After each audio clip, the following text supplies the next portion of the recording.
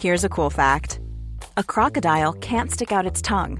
Another cool fact, you can get short-term health insurance for a month or just under a year in some states.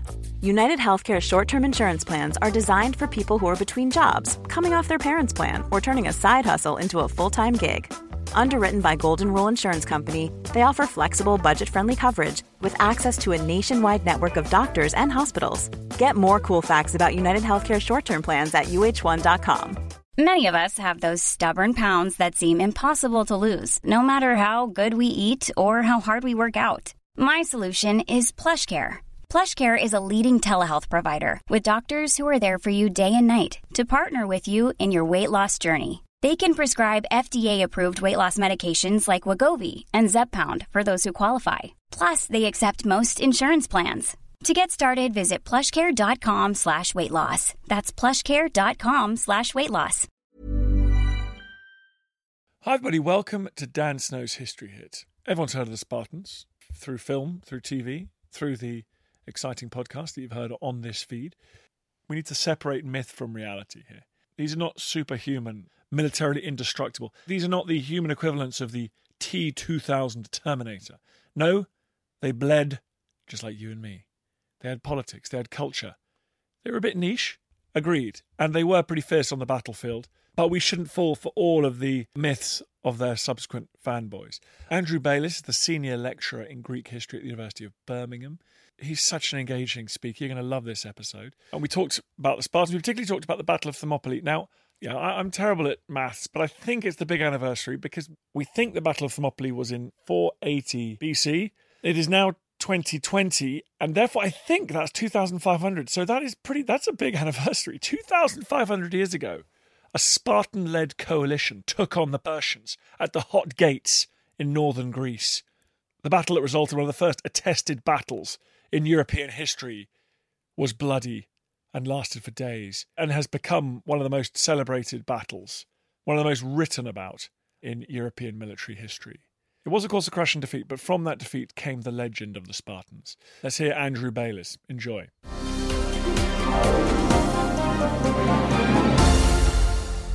Andrew, thank you very much for coming on the podcast. Well, thank you for inviting me. He's hailed as one of the great battles in the Western military historiography. First of all, did it happen as we kind of understand it? Like a small group of Spartans and their allies holding back a giant tide of Persians until they were betrayed. Is that, let's just get the facts straight, and then I'll ask about how important it was. Okay, brilliant. So when you said, did it happen as we understand it, I was instantly going to ask you, well, do you mean as we understand it as in popular film and television, or as we understand it from reading our sources? As someone who's watched that film a few times, with all the supernatural beasts. Yeah, so no giant war rhinos or anything like that on the Persian side, that's for sure. So it's definitely amplified. Even the sources that we consider to be reliable. Herodotus was writing 50 years after the events. Clearly, by then, stories had been elaborated, blown out of proportion. Clearly, the number of Persians is a massive exaggeration. Herodotus gives 2.5 million men, and no modern scholar would ever suggest it was anything even approaching that. Modern estimates, total guesses, but they're sort of 100,000 to 300,000. So the basic story of 300 Spartans plus several thousand other allies who are often overlooked, holding off massive numbers of Persians, yes. The more elaborate side of things, no. Then let's talk about its importance, because as a fan of the history of the Persian invasions, I can never understand why you don't get more Plataea. Why do we all talk about Thermopylae the whole time? I mean, Salamis, I get it. I love naval history. But Plataea is this, crushingly decisive battle, surely, isn't it? And it's the one we never hear about. We should talk about Plataea more. We should talk about Plataea much more, because the Persian invasion is ended by Plataea. Salamis gets the ball rolling, but without Plataea, the Persian invasion would potentially have been a success. So you're 100% right to focus on Plataea. As somebody who works on Sparta, I'd want us to focus on Plataea more, because that's where you really get the Spartan army in action. There's 5,000 Spartan citizens, there's 5,000 perioikoi, there's 35,000 helots according to Herodotus. This is the biggest army that Sparta ever puts in the field. And the way Herodotus describes it, the Spartans and their allies from Tegea are almost on their own against the Persians. So that's the great success. But we focus on the heroic failure because it's so much more dramatic in that way. 300 men holding off millions in a narrow pass. It just sounds so much better. And I think people can get into a hero worshipping kind of thing of the Spartans sacrificing themselves when the odds are so much against them. Whereas Plataea, well, it's a win. I always make a joke and say you can't make a good film about Alexander the Great because he wins. You need the heroic failure to get that dramatic effect. Okay, let's just wind back a bit. We've got Persians is Eurasia's great superpower first, I suppose, and they decide to invade these troublesome Greeks in 80 BC. They cross the Hellespont. Their first contact is a battle at Thermopylae. Tell us what happens. Well, their first contact is technically at Thermopylae. The Greeks try to hold them off at Tempe in Thessaly before that, but they realise that, well, they're warned that they're going to be too easily surrounded. So that blocking them at the narrow pass isn't going to work. So then plan B is block them at Thermopylae where it's 15.5 metres wide at its most narrow. So it makes sense as a bottleneck opportunity to hold the Persians up. And the Greeks are allied under Spartan leadership, which is why you have Leonidas, the king of Sparta, commanding the allied Greek force. But it coincides with the Olympic Games and the Festival of the Carnea, where the Greeks, well, all the Greeks have a truce for the Olympic Games, but most of the Peloponnesian Greeks have a strict truce for the month of the Carnea. So they can't go out en masse. So that's described that the 300 Spartans is a force designed to delay the Persians until the rest of the Spartans can come in full numbers. So we have this narrow road between the cliffs and the sea. There's an important naval aspect, but we can come on to that a bit. This gets to the heart of your work. Are the Spartans at Thermopylae, are they these super warriors that Herodotus makes out? Are they kind of stretching and relaxing? Because for them a day of battle is frankly preferable to a day of training, because their training is so hard, they like to relax into the battles. Well, if we trust the later sources, yes, the Spartan regime upbringing is the most brutal training regime imaginable, and the Spartans spend all of every day brutally exercising and strictly monitored and controlled. But when you look at the earlier sources, the more contemporary sources, it's not a lot less clear than that. So in modern scholarship, there's definitely a de-othering of the Spartans happening right now, where people are starting to argue, well, come on, look at how much time the Spartans actually spend fighting, given that there's almost no description of them doing any form of actual military training. Their lifestyle was probably significantly less restrictive than the later sources certainly paint them as, and certainly much less restrictive than popular culture visions of Sparta. But Spartan citizens are not allowed or not expected to do other forms of work, so they have the time and leisure to spend time exercising, hunting, engaging in communal activities, which will be useful when it comes to military performance later on. So whereas all the other Greek hoplites are amateurs who have day jobs, even if their day job is just being a man of leisure, if they're particularly rich, the Spartans are all citizens and soldiers at the same time. There is a quasi-professionalism to them that does make them different. And is that multinational, if that's not quite the right word, but that composite force is under Spartan leadership at Thermopylae, regarded the Spartans as sort of the leaders when it comes to war? They definitely have the reputation of being the best, and they have, over the preceding generations, pretty much seized control of the Peloponnese. They run a league, for want of a better term, that modern scholars refer to as the Peloponnesian League, where basically most of the Peloponnesian Greeks are accepting of Spartan leadership. So when the Greeks decided on a joint strategy of fighting against Xerxes, they were the natural choice. And Herodotus says that the Peloponnesians refused to serve under Athenian leadership. They would only choose the Spartans. So they're recognised as the dominant force in the Peloponnese, and the Peloponnese is the sort of the dominant land-based forces at the time.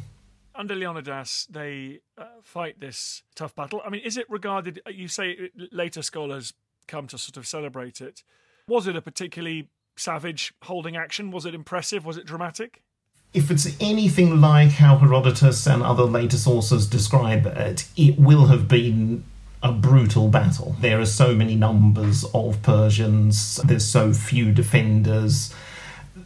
Herodotus says 20,000 Persians died, and the best part of 4,000 Greeks died. In terms of casualties, it's massive. They're holding out for several days. It will not have been a gentle affair. There will have been a lot of brutal acts. There will have been a lot of injuries. I mean, just sort of imagining what it would have been like, there must have been a lot of the Greek defenders must have been injured quite early on from Persian arrows and just from hand-to-hand fighting. So on the second day, when the Persians expected the Greeks would have been sort of unable to resist them, they turned up again, and this was something that shocked the Persians, according to Herodotus.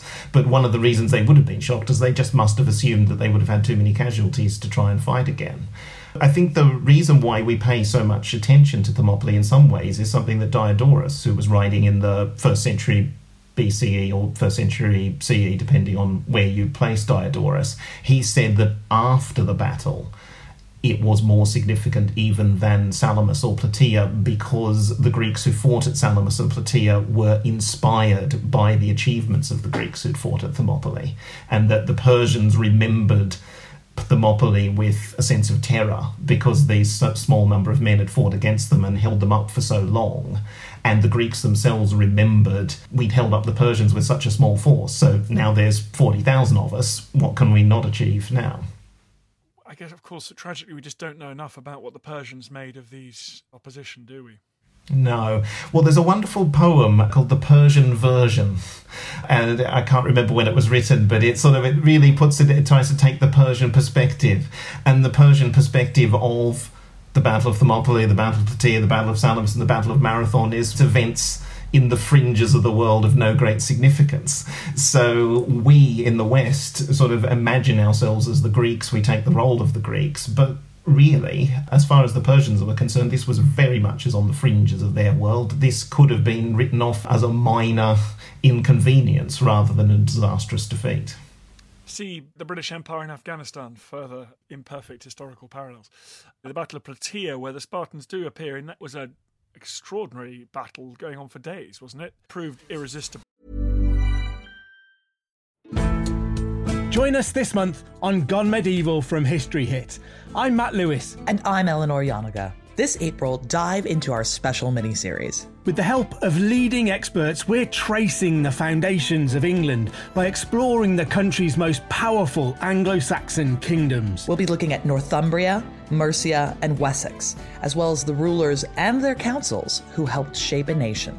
Make sure to get every episode by listening and following Gone Medieval from History Hit, wherever you get your podcasts. Even on a budget, quality is non-negotiable. That's why Quince is the place to score high-end essentials at 50 to 80% less than similar brands. Get your hands on buttery soft cashmere sweaters from just $60, Italian leather jackets, and so much more. And the best part about Quince, they exclusively partner with factories committed to safe, ethical, and responsible manufacturing. Elevate your style without the elevated price tag with Quince. Go to quince.com/upgrade for free shipping and 365-day returns. Looking for the perfect gift to celebrate the moms in your life?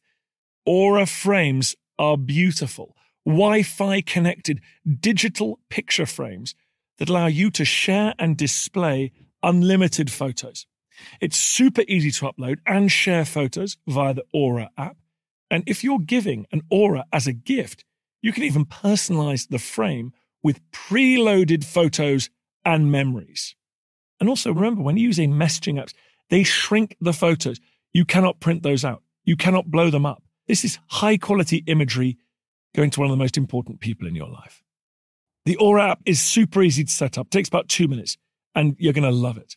There's free unlimited storage, add unlimited photos and videos, and invite as many people as you want to a frame.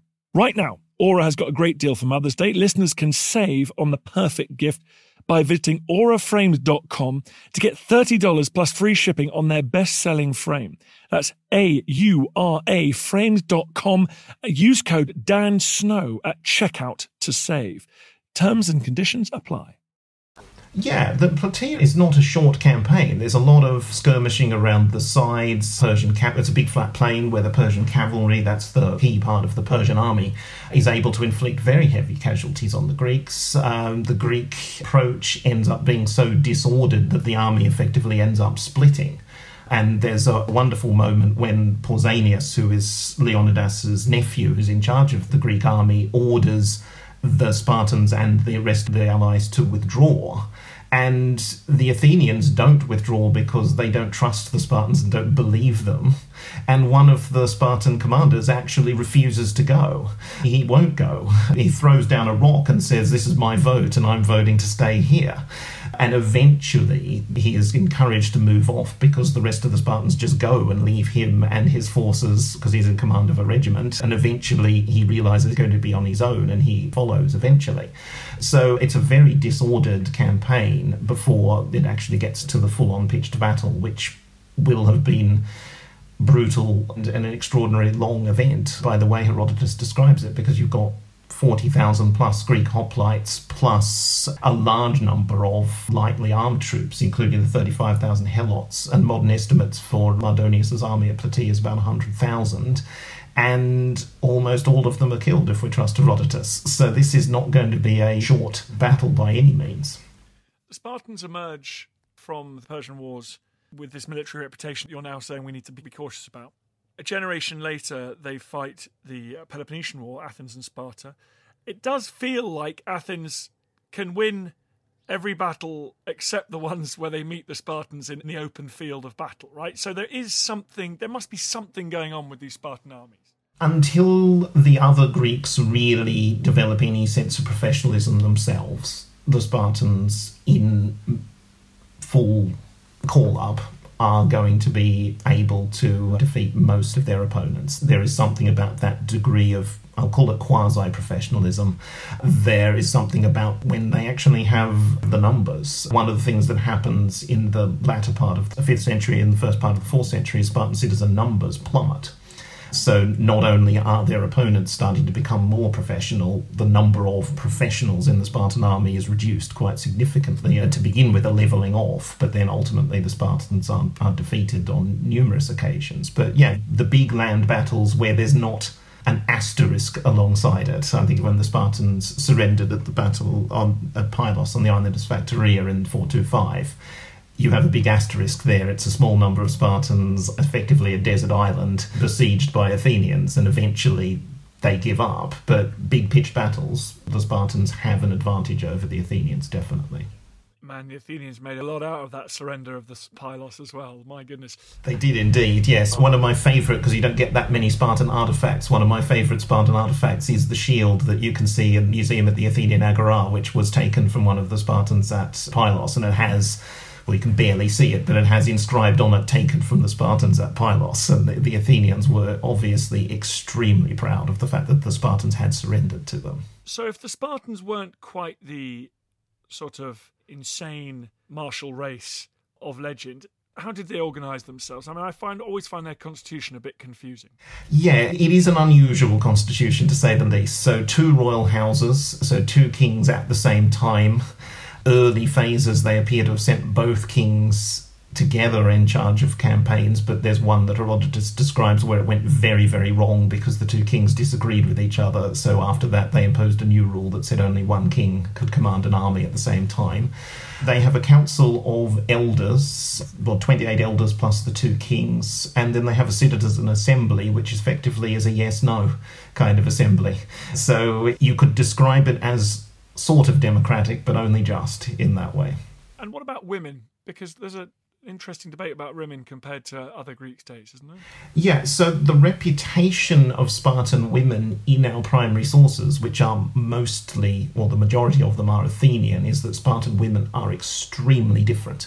So the stereotype of Athenian women is that they're very much cloistered, they're very seldom educated. The more wealthy they are, the less likely they are to be outside and seen, whereas Spartan women are very much seen, or Spartan girls. So Spartan girls have mandatory exercise. The primary sources say that's so that they would be strong enough to bear strong children.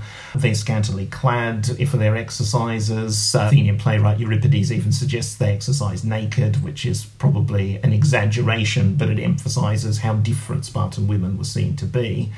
And Spartan women have a reputation for telling their men what to do. There are sort of 40 recorded sayings by Spartan women, and the vast majority of them are rebuking their sons or their brothers for not living up to Spartan ideals. So Spartan women stood out because you could see them and you could hear them. Come back with your shield or on it. Yes, that's the one there in the film 300. They give that line to Gorgo. Plutarch just gives it to a random Spartan woman. It's a saying that many modern experts on Sparta reject as historically accurate because Spartans didn't come back home when they died in battle. They were buried near enough to the battle site, or buried in a communal burial. So it's one that you have to work hard to try and rescue. Okay, well, that's good to know. What about the fall of Sparta, if you like? I mean, I always think, like we don't pay attention to Plataea, I always think we don't pay enough attention to the dominance of Thebes and the way they take on and overturn Spartan hegemony. Was Sparta a victim of its own success? Did it just breed, as is the way with military warfare? Did their enemies eventually learn the Spartan ways and simply overcome them, turning their own methods against them?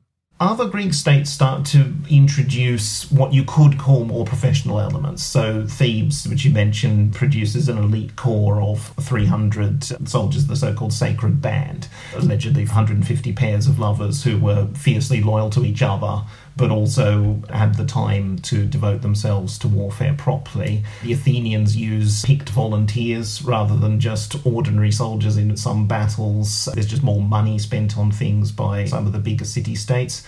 But where it really goes wrong for Sparta is the system of Sparta itself, where you have to have a certain amount of wealth to be a Spartan citizen.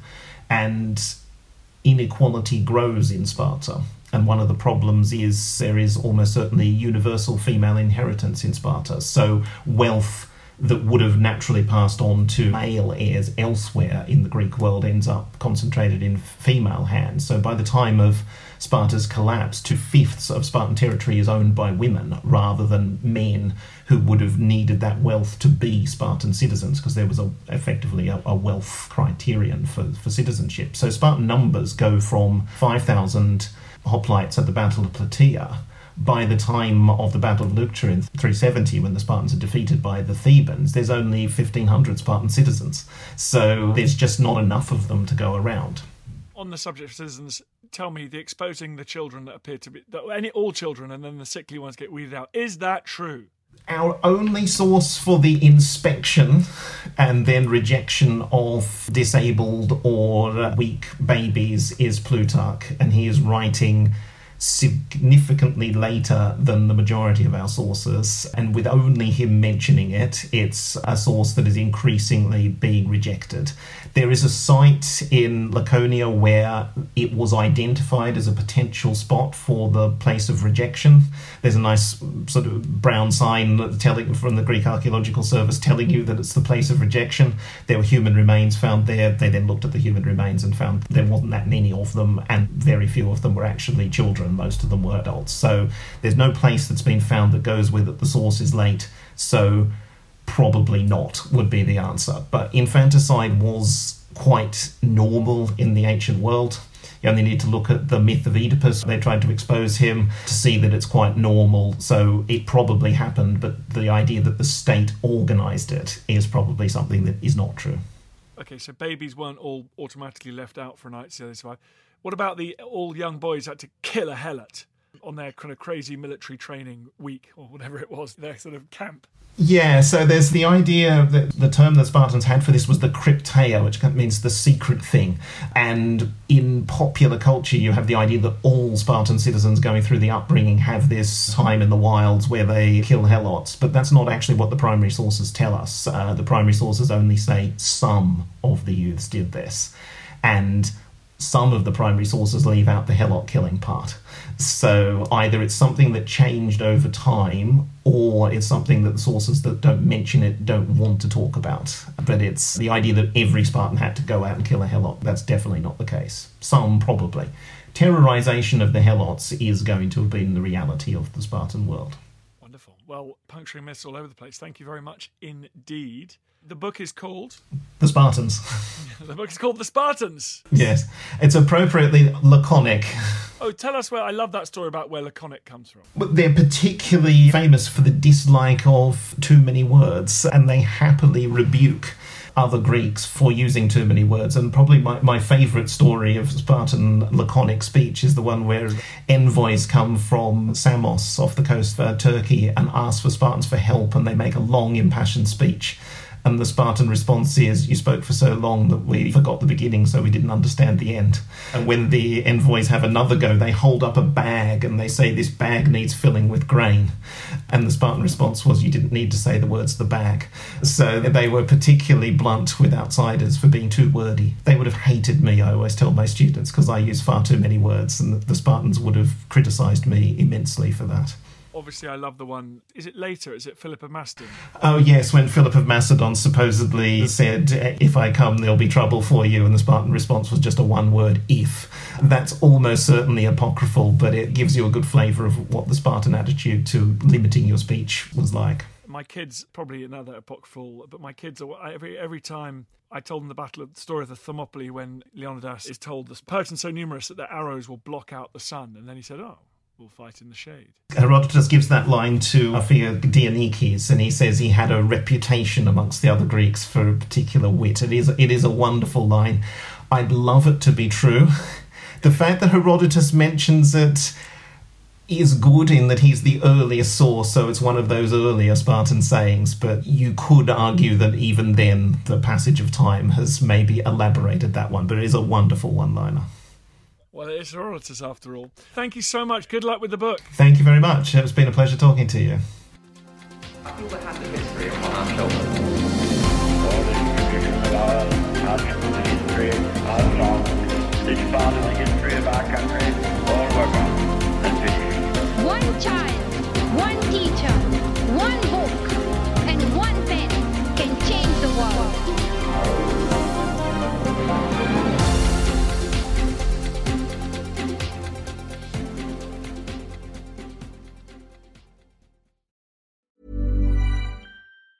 Hey, it's Danny Pellegrino from Everything Iconic. Ready to upgrade your style game without blowing your budget? Check out Quince. They've got all the good stuff, shirts and polos, activewear, and fine leather goods, all at 50 to 80% less than other high-end brands. And the best part? They're all about safe, ethical, and responsible manufacturing. Get that luxury vibe without the luxury price tag. Hit up quince.com/upgrade for free shipping and 365-day returns on your next order. That's quince.com/upgrade.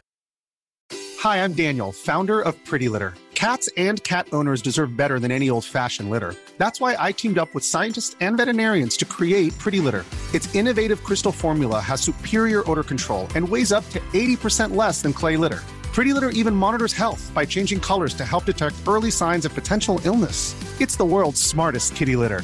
Go to prettylitter.com and use code ACAST for 20% off your first order and a free cat toy. Terms and conditions apply. See site for details. Thank you for listening to this episode of Dan Snow's History Hit. Please follow this show wherever you get your podcasts. It really helps us, and you'll be doing us a big favour. Don't forget, you can also listen to all of these podcasts ad-free and watch hundreds of TV documentaries when you subscribe at historyhit.com/subscribe. As a special gift, you can also get your first 3 months for just £1 a month when you use code DANSNOW at checkout.